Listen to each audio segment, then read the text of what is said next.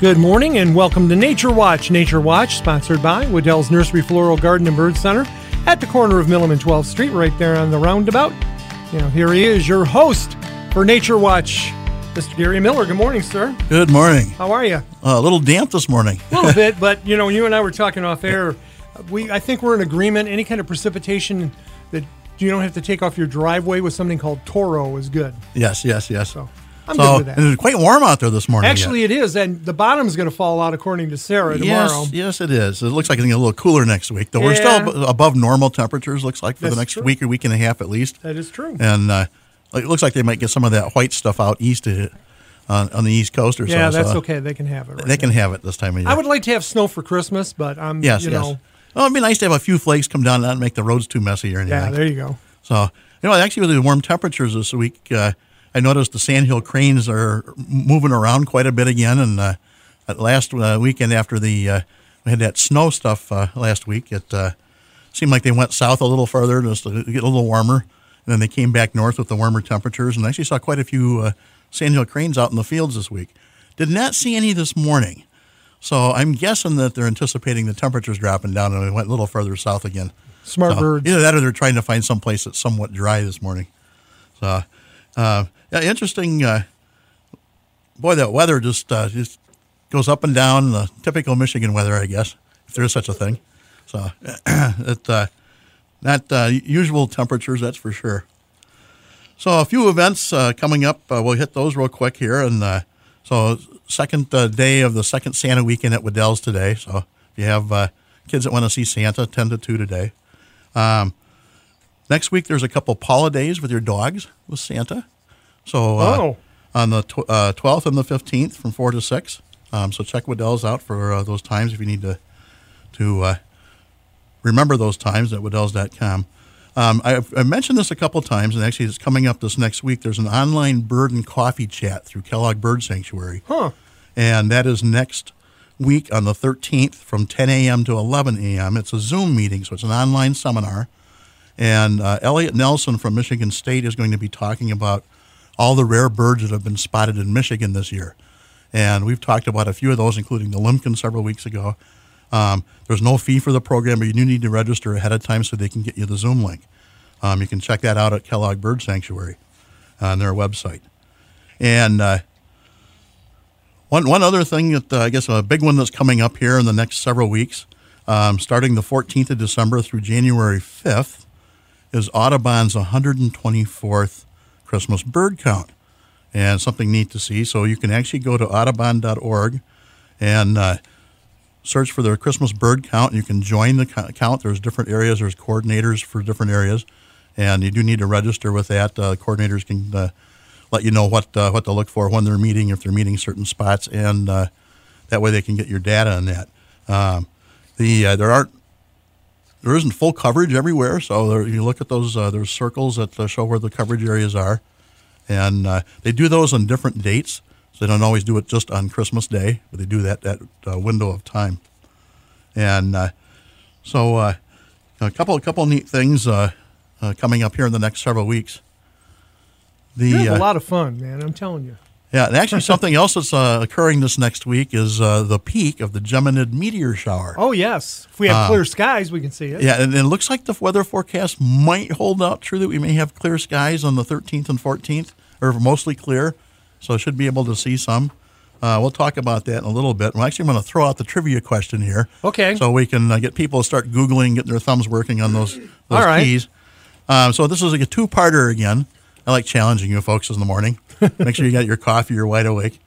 So the two-part question is, one, when did the first Christmas bird account occur? So you're talking about year? What year? Okay, what year? And actually I'm looking for day. Oh. Day and year. Okay.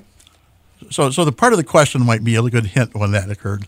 And then the second part is, on that first Christmas bird count, how many bird counts were actually held? Oh. So there was more than one, I will tell you that. Okay. And so we'll see how awake folks are this morning and see if they can come up with that, All right. that answer or those answers. Well, you can win a $20 gift card from Waddell's that you could use for bird supplies or nature supplies or anything for Christmas and whatnot, being a good stocking stuffer. So, again, what date did the first Christmas bird count take place? And the second part is how many bird counts took place. Yes. Yeah. 382-4280, 877-382-4280. And everybody's I out can hear computers frantically Googling. clicking all over West Michigan now. So while we're waiting for those folks to come up with an answer here, or answers, we'll talk a little bit about the Geminid meteor shower. Okay. And the peak dates are the 13th and 14th this next week. Actually, the overall duration of the shower started November 19th and runs through the 24th of December. The best time, and actually the peak time to really see it, is about 2 a.m. in the morning. Okay. That's when the radiant, or the point where it looks like the meteors emerge from, is at its highest point in the sky. The meteor shower actually originates from an asteroid, not a comet, but an asteroid known as 3200 Phaethon or Phaethon. And it's different because most meteor showers come from comets. Okay. So a comet is typically a dirty snowball, for general description, with a solid nucleus covered by a layer of ice, which sublimates, which it turns it from a solid to a gas as the comet nears the sun. Comets are typically lightweight, with a density slightly heavier than water. They revolve around the sun in elongated orbits, going close to the sun and going far from the sun. Seen through a telescope, a comet will show a comma, or head of the comet, as a nebulous patch of light from around the nucleus when it gets close to the sun. But when seen from far from the sun, most comets appear star-like because you only see the nucleus. An asteroid is a rock. Typically, an asteroid's orbit is more circular than that of a comet. Through a telescope, an asteroid appears star-like. 3200 Phaethon was discovered on images by the Infrared Astronomical Satellite in 1983. So it's a relatively new discovery. I'm going to have you pause there because we have a caller. But if the caller's listening to the station, you have to understand again that Gary and I are the only ones here. So when I pick up the phone, I'm going to pick it up and put you on hold right away. Don't hang up. Okay? So here we go. Hold. Now we can bring him in. Good morning. Welcome to Nature Watch. Who's this? Good morning. This is Mary. Mary, you follow directions really well. Thank you, Mary. Because I've had people hang up on me. They go, somebody answered, but I didn't hear anything. Well, I thought maybe I was too late. No, you're not. You're actually... I hung in there. Yeah, there you go. All right, so we have a two-part trivia question. When was the first Christmas bird count? What date? And then how many bird counts did they do that year? Okay, so it was started on Christmas Day in 1900. Correct. As an alternative to hunting during the holiday event. Oh, yes, very good. Yes, very good. Then about 90 birds. Well, not necessarily the number of birds. How many bird counts did they do? So how many locations did they do? Yeah, how many locations? 25 bird counts. Very good. Whoa, that's correct. Mary, you hit the trifecta because you gave us a fact that we didn't know. Oh, that's scary. Mary is the... Yeah. Actually, I had some info. I was going to talk about the Christmas bird count. I did have that tidbit of information. Oh, okay. Too. There you go. They actually, the 90 was correct, though. They actually counted 90 species of bird when they did that first Holy bird cow. count. Man, Mary, you just hitting on all cylinders this morning. Must have had your cup of coffee this morning. And Merry Christmas to you, too. Well, congratulations. You pick up the prize. It's a $20 gift card from Waddell's. We're going to put you on hold for a second, and as soon as we go to our break, I'll be back with you really quick to get your information, so hang in there, okay? I will do that. Congratulations, Mary. Thank you, ma'am. Way to go, Mary. Yeah. You're right on the ball this morning. She hit 4. Yes. Whew. I have to expand my questions. Uh-oh. I try to make sure those folks are awake Saturday morning. So we'll talk a little bit more about the Geminids, and then we'll go into the Christmas bird count a little bit too. The Geminids, asteroid 3200 Phaethon was discovered in 1983, and after the orbit was calculated, they announced that this asteroid had the same orbit as the Geminid meteor shower. So they thought that was very unusual. Since an asteroid had never been associated with a meteor shower. It is still not known how material from the asteroid's surface or interior is released into the meteoroid stream. And when you get to the peak hour, and you've got to be in a really dark sky to see them, but you may see as many as 100 or 120 or more meteors in an hour. But you're probably not going to see as many because right near the radiant point where the meteors look like they emerge from, they're very short tails on them. So it is really important to have that really dark sky, and you don't want to be looking right at the constellation Gemini because you're not going to be able to see a lot of them. You actually want to look out beyond that. And with the moon being very dark this year, so we should have some very good observation capabilities as long as the sky's clear. So right now the forecast looks promising. We'll see, but it looks like it'll be clear or mostly clear. So a couple of points as far as watching meteors. That dark sky is really important. That 2 a.m. at all parts of the globe, northern hemisphere has better observation of the showers. So 2 a.m. is the peak, but you can see them any time of night. It's good to bring a buddy when you're watching the showers, and then the two of you can watch in different directions. When someone sees one, call out meteor.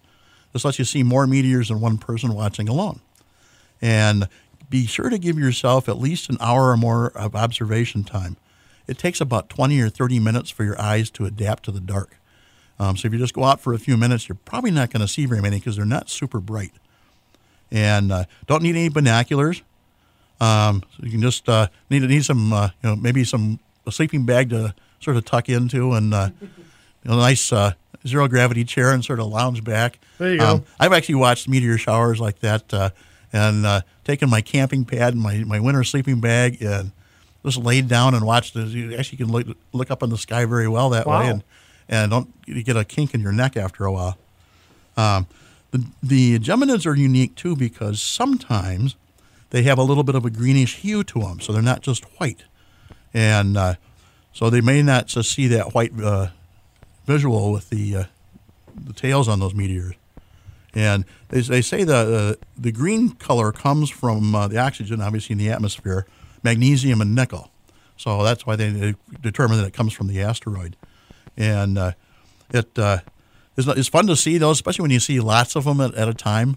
And it looks like it's not going to be super cold, so yeah, be neat to see.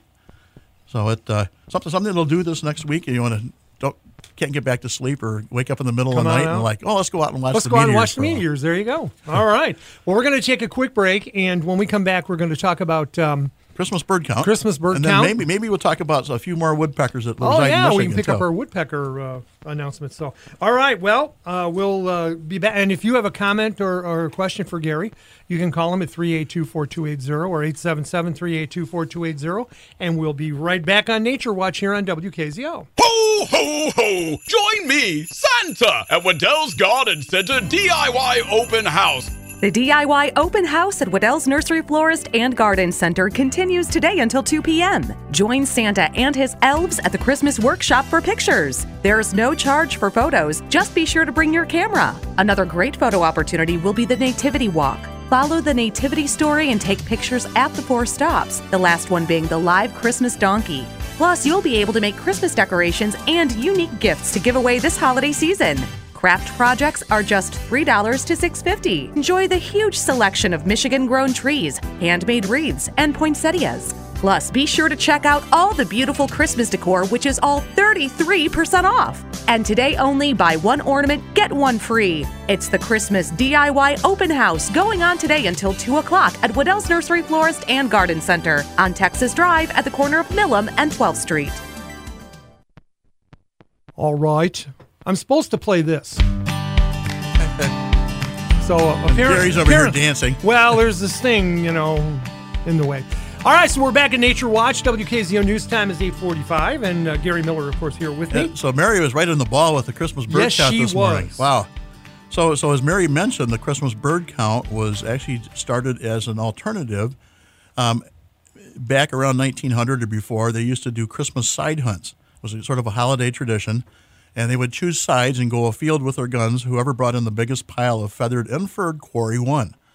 So decimated some of the wildlife population, might have done some population thinning. This year, that might be a good option for some of all those deer out there.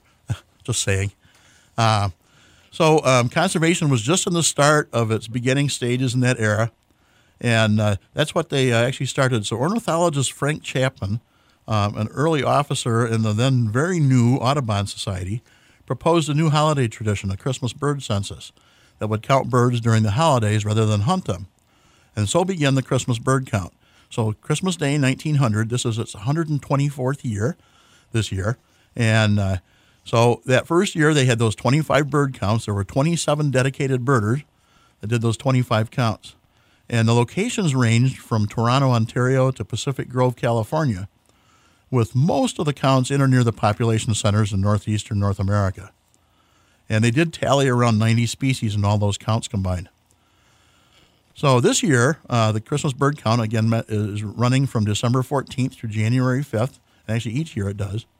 And they have tens of thousands of volunteers that go out and do those counts.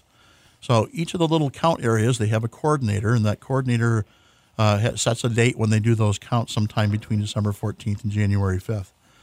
And they really have done a lot with those Christmas bird counts. The bird counts actually help observers, including Audubon researchers, conservation biologists, wildlife agencies, to study the long-term health and status of bird populations across North America.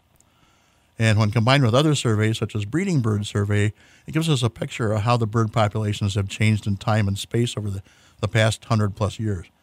So something neat to do.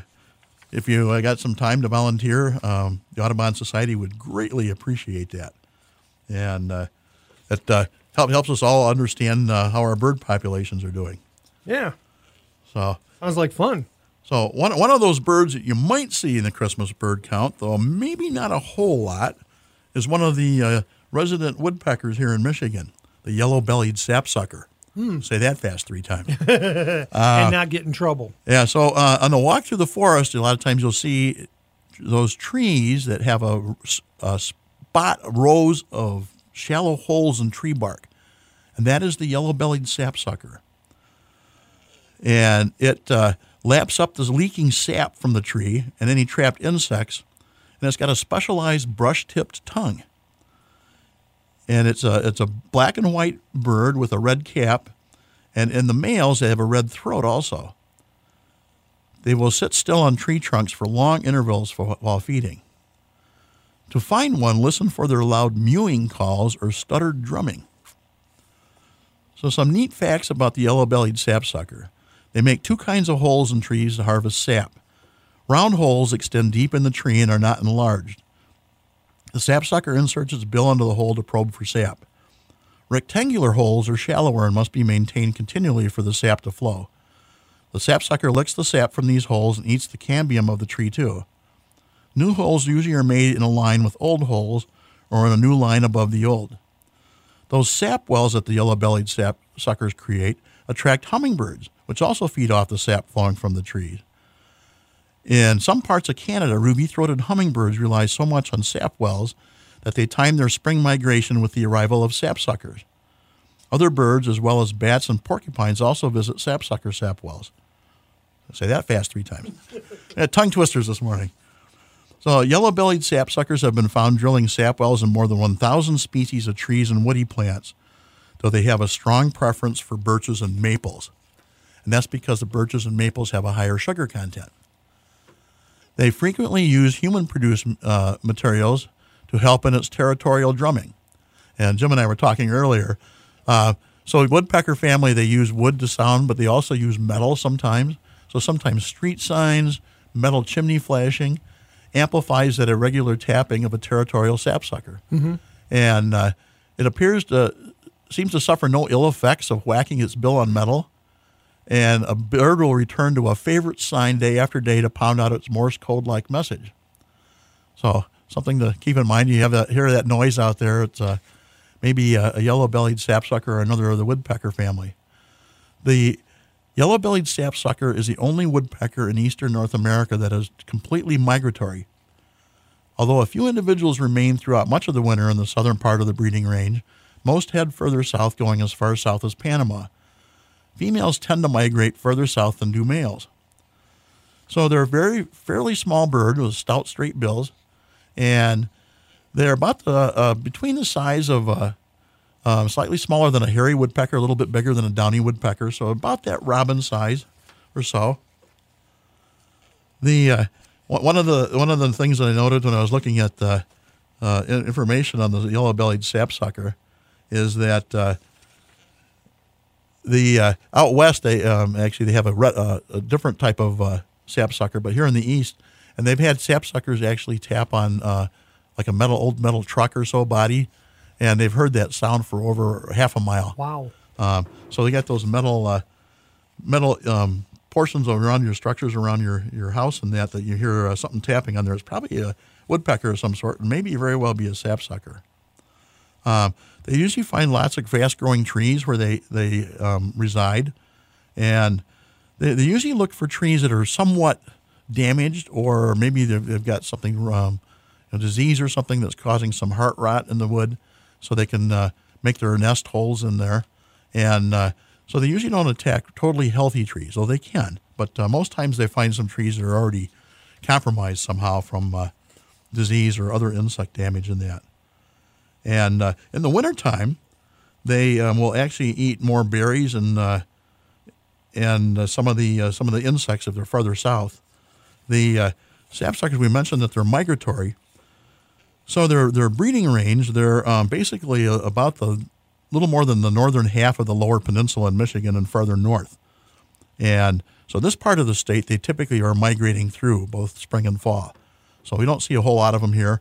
Usually you'll see a lot of the birch trees up north that you'll see those rows of holes where they've put their rows up there to get that sap coming out. And then they winter basically from southern Indiana, Ohio, all the way down to the Gulf and all the way down into the Central America to Panama. So we just see them migrating through this part of the state, but you do see them up north quite often. And they do quite a few holes on those trees. So you see those trees where you see that row of holes. You'll see lots of holes on there. And they also will feed on those phloem wells where the sap actually runs. They like the sap that has more than 10% sugar, which is typically like the sugar maples. There's most of the maples, some of the birches, especially when the sap is running in the spring. And they typically will migrate up in the early in the season so they can catch that spring sap run and get their holes drilled so they actually get that sap to start oozing out and feeding. And they will actually look for those trees. They hitch up and down just like a typical woodpecker fashion, so they sort of hitch up and down the trunk. They fly like a typical woodpecker with that sort of up and down bouncing or swooping manner. And they actually spend most of their time at their sap wells, either drilling them, licking sap, and eating any insects caught in it, or chasing off other birds, such as hummingbirds, that may be attracted to the sap wells. They also perch at the tips of tree branches when hunting for flying insects and hop on the ground to forage for ants. And in the spring before mating, sapsucker pairs engage in a playful pre-courtship behavior, with one sapsucker chasing the other around tree trunks and branches. Courting birds will land on a tree and face each other with bills and tails raised, throat feathers fluffed out, and crest feathers raised, swinging their heads from side to side. This is the same behavior that they use when aggressively facing off with sapsuckers of the same sex. So something neat. There's actually quite a population of sapsuckers. Like I said, we don't see them too often in this part of the state, but they do migrate through. And the other woodpecker that I was going to talk about this morning in the woodpecker family, we don't typically think of the woodpecker family, but if you look at the bird and its habit and its feeding, is the northern flicker. So these are actually a ground feeder. They typically feed on the ground, and they eat mainly ants and beetles. So they will go into an ant colony and actually try to get those ant larvae down deep. They'll dig with them. They have a slightly curved bill. And when you see them fly, you're going to see a little flash of yellow. If you're out west, you're going to see a little flash of red. So in the past, they thought they had two different species, the red-shafted and the yellow-shafted. And then where they sort of meet and sort of overlap, they actually hybridized. So they actually hybridize in a pretty wide zone from Alaska down to the panhandle of Texas. So if you go further west, they're red-shafted, further east, they're yellow-shafted. And the hybrid often has some traits from each of the two forms. The flickers can actually climb up the trunks of trees and hammer on wood like other woodpeckers, but they prefer that ground feeding. And they are one of the few North American woodpeckers that is strongly migratory. So another migrator. In the northern part of the range, they move south for the winter, although a few individuals often stay rather far north. They nest in holes in trees like other woodpeckers. Occasionally, they've been found nesting in old earthen burrows vacated by belted kingfishers or bank swallows. And they're half again as big as a hairy woodpecker, so they're between a robin and crow size. They're sort of brownish overall with a white rump patch that is conspicuous in flight and often visible when perched. Undersides of the wing and tail feathers are bright yellow for eastern birds, or again in the west, red with those red shafts. When you look closer, you can see the brown plumage is richly patterned with black spots, bars, and crescents. And one of the neat things with the two in the east, the yellow shafted actually have sort of a black mustache. When you go west of the red shafted, have sort of a red mustache. So a little bit difference in that. And they really like feeding on the ground. You don't see them up in the trees often, really. Feeding, looking for insects in the trees because they're looking for all those ants and beetles on the ground. And again, they do sort of a fencing duel in the spring, especially rival males. Two birds face each other on a branch, bills pointed upward, and bob their heads in time while drawing a loop or figure 8 pattern in the air, often giving rhythmic wicca calls at the same time. Huh. Very cool. So occasionally you'll see some flickers in the east here in the wintertime. Mm-hmm. They actually reside here year round. So they actually go up in the northern Canada, quite far north as far as breeding, but basically the northern tier or northern edge of the U.S. is where they come south for the winter, and then they go all the way down to the Gulf. So wow. Some neat things. Watch for those birds. If you see something interesting in nature this week, email me, naturewatch@wadells.com. If you see something interesting or you have a question, too shy to call on the Saturday morning, or haven't had that cup of coffee yet. So get outside and enjoy the outdoors. All right. Yeah, and it looks like our weather's going to be at least mitigated a little bit. It'll turn colder tomorrow, but we should be all... and hopefully have those clear skies for those Geminid meteor showers. Yes, for the meteor shower. Yeah, we're going to look forward to that. All right, you want to do this again next week? Sure. All right, we can do that. I'll remind everybody again about visiting with Santa today at Waddell's from 1 to 10 to 2 at Waddell's today. All right, and, there you go. Bring your camera. There you go. Sounds like a plan. Thanks for listening to this edition of Nature Watch. Tune in each Saturday after 8:30 a.m. for Nature Watch, brought to you by Waddell's Nursery, Floral Garden, and Bird Center. At the corner of Millam and 12th Street, coming up next, CBS and local news, and then the American Outdoorsman, a repeat of that show, right here on 590, 106.9 FM, WKZO. Don't forget, K-Wings Hockey tonight as they host Iowa, 6:35 airtime here on WKZO.